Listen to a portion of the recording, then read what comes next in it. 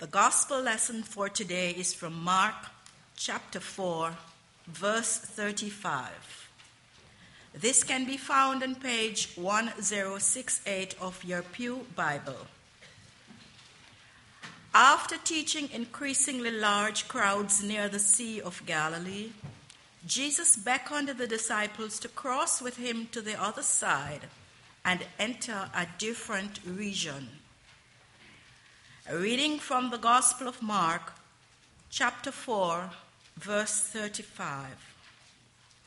On that day, when evening had come, he said to them, "Let us go across to the other side." May God add his blessing to the reading of his holy word. Was anyone left wanting more of the story from Mark chapter 4? We had Janice read only one verse. You read it very well, Janice.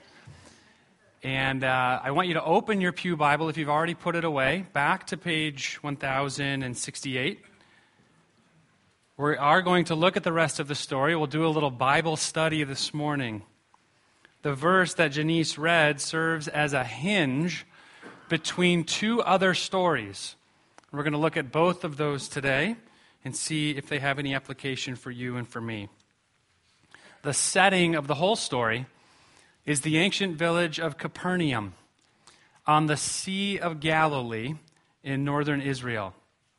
The Sea of Galilee really isn't a sea. It's more of a lake. It's a freshwater inland lake. I've seen it. It's still there today. It's about 8 miles wide there in northern Israel. It reminds me a little bit of the freshwater lakes in Michigan where I grew up.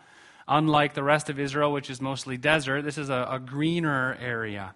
Some call it the Lake Gennesaret, but our biblical text calls it the Sea of Galilee.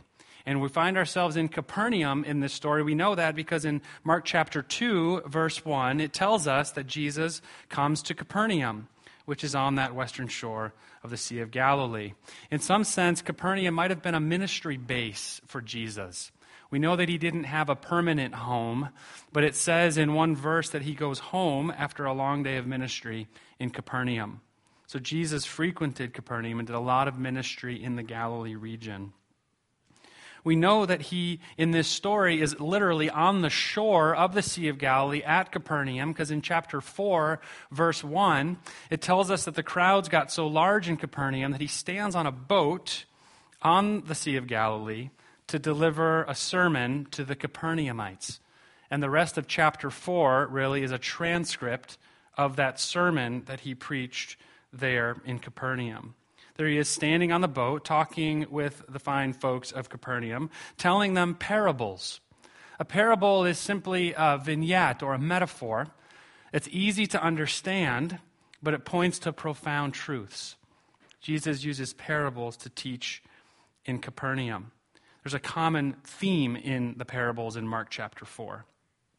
There's the parable of the sower, the parable of the lamp, of the mustard seed, and of the growing seed. Most of those have the theme of being agricultural. Why is that? Well, Capernaum was a farming town. We know this from chapter 2, verse 23. Go ahead and look there if you have your Bible open. Mark chapter 2, verse 23. Incidentally, it says, one Sabbath, Jesus was going through the grain fields, and as they made their way, his disciples began to pluck the heads of wheat. And that story goes on from there. But it seems from that text that you can hardly walk around Capernaum without walking through farmland. So it makes sense that Jesus, when he spoke to the Capernaumites, would speak in terms that they could understand. He would use agricultural parables so that the profound truths would be accessible to them. I even imagine him standing there on that boat, speaking with those in Capernaum. I imagine some of the folks there with maybe leather sacks over their shoulders with seeds in the sack. So when Jesus says the kingdom of God is like a sower, maybe he said the kingdom of God is like that sower standing over there. And he throws his seed on the ground, and some of it lands on fertile soil, and others on the path, and rocky soil, and soil with weeds. Jesus was speaking to a group of people in terms they could understand. It even says in chapter 4, verse 33, With many such parables, he spoke the word to them as they were able to hear it. As they were able to hear it. We can learn something about Jesus in that. He's a very gracious teacher. If you think about this, if Jesus was who he said he was, that is the God of the universe, he would have had all the wisdom of the universe in his mind. And yet when he spoke, when he taught, it wasn't in profound concepts they couldn't understand. He could have done that. But he made it accessible to them. He spoke to farmers and said, the kingdom of God, this profound reality, this profound truth, the kingdom of God, it's like a sower. It's like a seed. It's like those plants over there. He made profound truths accessible to his audience in his grace. We also know that Capernaum was a religious town. It was a small town. It seemed to have an active synagogue. In the 3rd chapter, we see Jesus going to the synagogue and characteristically getting in trouble with the Pharisees. He healed a man on the Sabbath, and the Pharisees dragged him out of the synagogue and chastised him for that. So it makes sense, if this is a religious town, a faithful town, it makes sense, again, that Jesus would choose parables about the kingdom. Not just because they were parables they could understand, but also because if they were faithful people, he didn't have to preach this sermon, repent and turn from your wicked ways. Instead, he taught these already faithful people about the kingdom and how it would grow. So he was teaching to his audience. We also know about Capernaum that there was a small industry there. Now, this isn't in the biblical text, but when you go to Capernaum today, you walk around the place and you see piled on top of each other all over the place millstones, way more millstones than a town that size would need. So it seems there was a business in Capernaum to make millstones for all the neighboring towns. So I'm spending a lot of time setting up the scene here. Picture Capernaum. It's a town of small business owners, farmers, faithful people who went to church every week. So Jesus' sermon to them from that boat would have probably been pretty well received. Well, right up until the last line of his sermon. He concludes all his points, all his parables, and then he says what Janice read for us this morning. Verse 35. He says, now, let's go to the other side. And for the Capernaumites, they may have heard that metaphorical needle sliding off the record at the end of his sermon. The other side? Jesus, why would you bring us to the other side? They knew what was on the other side of the Sea of Galilee, the land of the Gerasenes. The Capernaumites knew the people in the land of the Gerasenes for their unfaithfulness, for the fact that they had fallen prey to the cultural phenomenon of Hellenism, that Greco-Roman influence with all of its prostitution and bathhouses and entertainment and depravity. They knew that the people in the land of the Gerasenes were right next to what was called the Decapolis. The Decapolis, if you thought the land of the Gerasenes was bad, the Decapolis was even worse. It had totally fallen off the map into moral decay. The Capernaumites would have never wanted to go to the other side by those people. Trains were not invented yet, but if there were, this would have been the wrong side of the tracks. It's the wrong side of the lake. And last week, if you were here, you heard our guest preacher talk about Jesus and his final words to his followers before he ascends into heaven. He says, you will be my witnesses in Jerusalem and Judea and Samaria and the ends of the earth. And people hated Samaria. So why is it that Jesus continually invites people across borders and into places that make them uncomfortable? Why is it? He did it in last week's sermon, and here he is doing it again by concluding his sermon saying, now let's go to the other side. Why does Jesus continually invite his followers to cross borders with him into places where they have legitimate, maybe, fears and concerns? Well, as we read the rest of the story, I think we'll get an answer to that question. Jesus could have just concluded the sermon and sailed away. But instead he said, you, come with me to the other side. And apparently some people did. Some people got into that boat with him. It seems to be more than just his immediate disciples. Others heard his voice and said, I'll go. And they got in the boat with him. And look what happens. Just 2 verses later, verse 37, Mark 4, verse 37, a great windstorm arises. Now, there was no recording device on that boat, so we can't prove this historically, but I'll be willing to bet that somebody on that boat said, I told you we should have stayed in Capernaum. A great windstorm. No sooner have they set sail across that 8 nautical mile journey than a superstorm strikes. But now I want to show you what happens. I'm going to read verses 37 through 41. And a great windstorm arose, and the waves were breaking into the boat so that the boat was already filling. But he, Jesus, was in the stern, asleep on the cushion. And they woke him up and said to him, Teacher, do you not care that we are perishing? And he awoke and rebuked the wind and said to the sea, Peace, be still. And the wind ceased, and there was a great calm. He said to them, Why are you so afraid? Have you still no faith? And they were filled with great fear and said to one another, Who then is this, that even the wind and the sea obey him? So why did Jesus invite them off their shore of safety to go to the other side? I think it's because he wanted to show them something that he couldn't have shown them if they had stayed on the shore. He wanted to show them that his voice has authority over the wind and the waves. If you think about this, if Jesus was who he said he was, that is the God of the universe, it means he was there at the beginning of creation.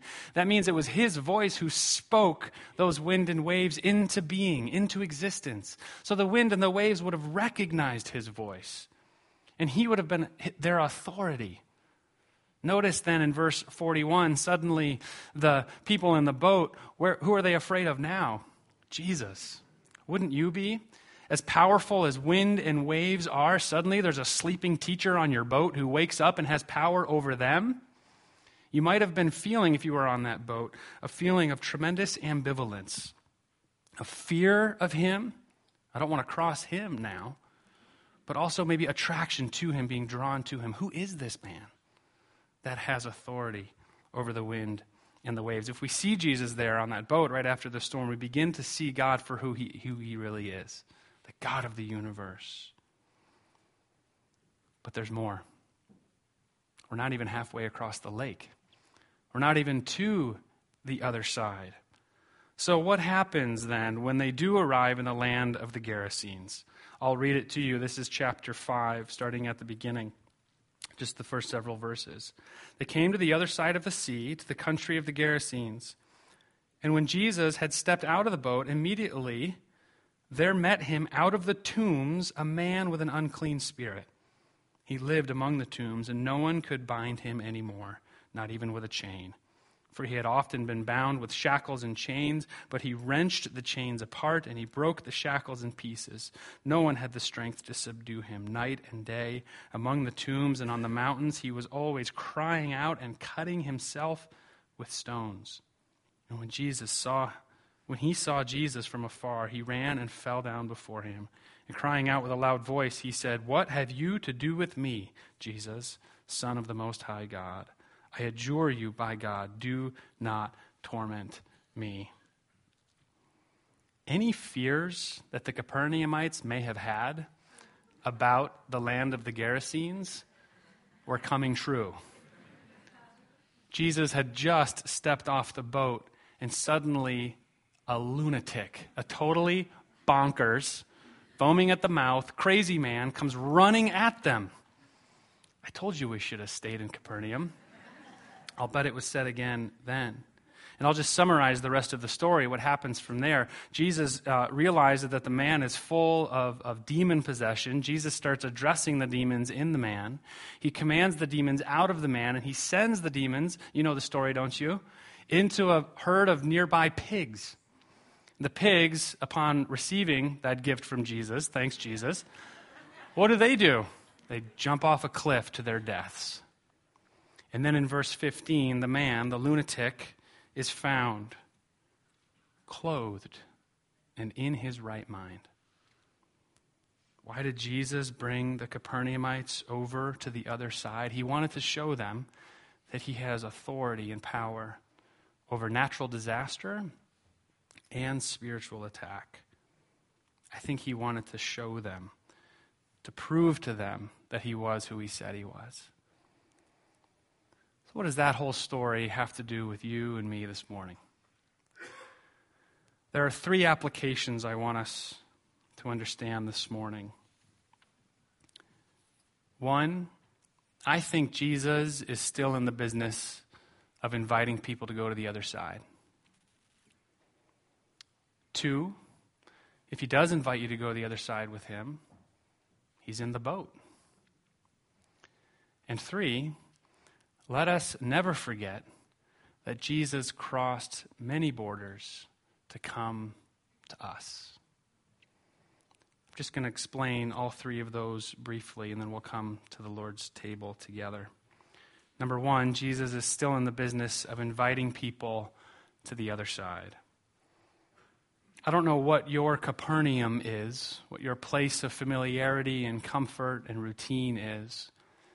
But I know that oftentimes Jesus does say, come out of there with me. I've got some place I want to take you. And your fears about that invitation may be totally legitimate. The Capernaumites' fears were legitimate, weren't they? But perhaps he has something he wants to show you there. Many of you in this room answered that call from Jesus just a few short months ago when the storm came through. Maybe the power was still out in your house here in Greenwich, but you heard that some people were going into Breezy Point or Far Rockaway, and you heard Jesus say, come on, let's go to that side. And you went. Again, some of your fears may have been legitimate. I was on the phone with somebody during that time who was kind of trying to decide whether or not to go on one of our Saturday trips into Far Rockaway. And he had seen the images on the news of the long gas lines in the Rockaways and beyond. And he had only 3/4 of a tank of gas. And he said, Nathan, I don't know if I can go. Even if I do make it there and back with this gas, I won't have gas for the next week to get to work. His fear was legitimate, wasn't it? But he said, I'll go. And he went. I want to tell you another story of where I heard Jesus' voice saying, come, let's go to the other side. We have a guest with us this morning named Dexter. I'm pointing at him right now. Hi, Dexter. We went to Dexter's house in Far Rockaway. I don't remember how we got his name and address. It came as a text. I think it was maybe Pastor Demos from the Bronx or somebody. Anyway, we showed up at Dexter's house. We were helping him. The storm had hit his house. Everything was ruined inside. We were in his crawl space pulling out insulation that was just turning to mold and furniture. And we took a little break. We paused late in the morning. And there was a lot of us volunteering there in his home. And Dexter said, you know, guys, I know of somebody else in the neighborhood who has it worse than I do. Let's go help them. And we went. Jesus said, come, I want you to come even farther. Come to the other side with me. Dexter, I heard Jesus' voice when you did that. You could have kept us in your home, working on your home, but unselfishly you said, let's go help someone else who needs more help than I do. We heard Jesus beckoning us to go farther. Jesus invites people to get into his boat and go to those places. But the second application is that we must remember, if that's true, if he's invited us to come, we must know that he's in the boat. Even if it feels sometimes like he's sleeping on the cushion in the stern, we can wake him up and say, don't you care that we're drowning? Don't you care that we're perishing? And then watch as he displays his power and his authority. He can calm the raging wind and the raging sea. Now you might be thinking to yourself, okay, it's a nice story from the New Testament. Jesus speaks into the wind and the waves. But what about the wind and the waves that came and actually hit the shore in Hurricane Sandy? Where was Jesus in that storm? Doesn't he have authority over the wind and the waves? Why didn't he speak against those? Well, I'll tell you where I saw Jesus calming the wind and the waves. We arrived at Janice's home one Saturday morning after the storm. I'm going to cry a little bit. And Janice's house was hit so hard by the storm. The storm tide was about chest high for me, and everything was ruined in her home, including her car. Everything just turning into moldy, rotten garbage. Everything, earthly belongings, precious belongings, photo albums, furniture that she had explained come through the generations into her possession. Everything that was once so precious to her was now garbage. It was our job to take all of that stuff, scoop it up, put it in big garbage bags, and bring it out to the curb and turn it into a big pile of garbage. That was the situation. Now, we didn't know Janice. She didn't know us. We just got her name and address. Again, I don't really remember how, but we showed up. There we were. And I remember this moment very clearly. I had scooped up a whole garbage bag full of stuff, and I was walking towards the door to bring it out onto the curb, and suddenly I heard a voice in the room next to me, and it was Janice. She was singing. She was singing, "Here I am to worship, here I am to bow down, here I am to say that you're my God." When a lot of other people in Far Rockaway that day were saying, "Why me?" or "Where is God?" Janice was worshiping amidst the ruins. How is that possible? I think it's possible because Janice has Jesus in the boat of her heart, and he calmed the raging storm in her heart so that she can have a peace to walk through her home, which had turned to rubbish, and praise God. Jesus said it would be so. At the Last Supper, when he's describing to his disciples that he's no longer going to be physically present with them, but he's sending a comforter, the Holy Spirit, he says this in John 14, verse 27, "Peace I leave with you. My peace I give to you. Not as the world gives do I give to you. Let not your hearts be troubled, and do not be afraid." Whereas Jesus can no longer physically be in our physical boats and calm the physical wind and waves that may come into our lives, although he still can do that if he wants to, he offers to calm the raging seas in our hearts. I saw it on full display in Janice. I heard her voice, and as we were walking, again, we didn't know each other. I heard her voice. We were walking towards the door. I finished the phrase with her. We locked eyes, and we looked at each other knowing that we were brother and sister in Christ, and we finished the phrase. Maybe you'll finish it with me now. You're altogether lovely, altogether worthy, altogether wonderful to me. Can you imagine singing that song as you walked through your own home that had been utterly destroyed by a freak superstorm? That's the kind of peace that Jesus offers if he's in your boat. The third application. Let us never forget that Jesus crossed many borders to come to us. If you're like me, you read these stories in Mark 4 and Mark 5, and perhaps you think you relate more to the folks in Capernaum, the nice, small town, business-owning, church-going, faithful people that Jesus can invite to get in the boat with him.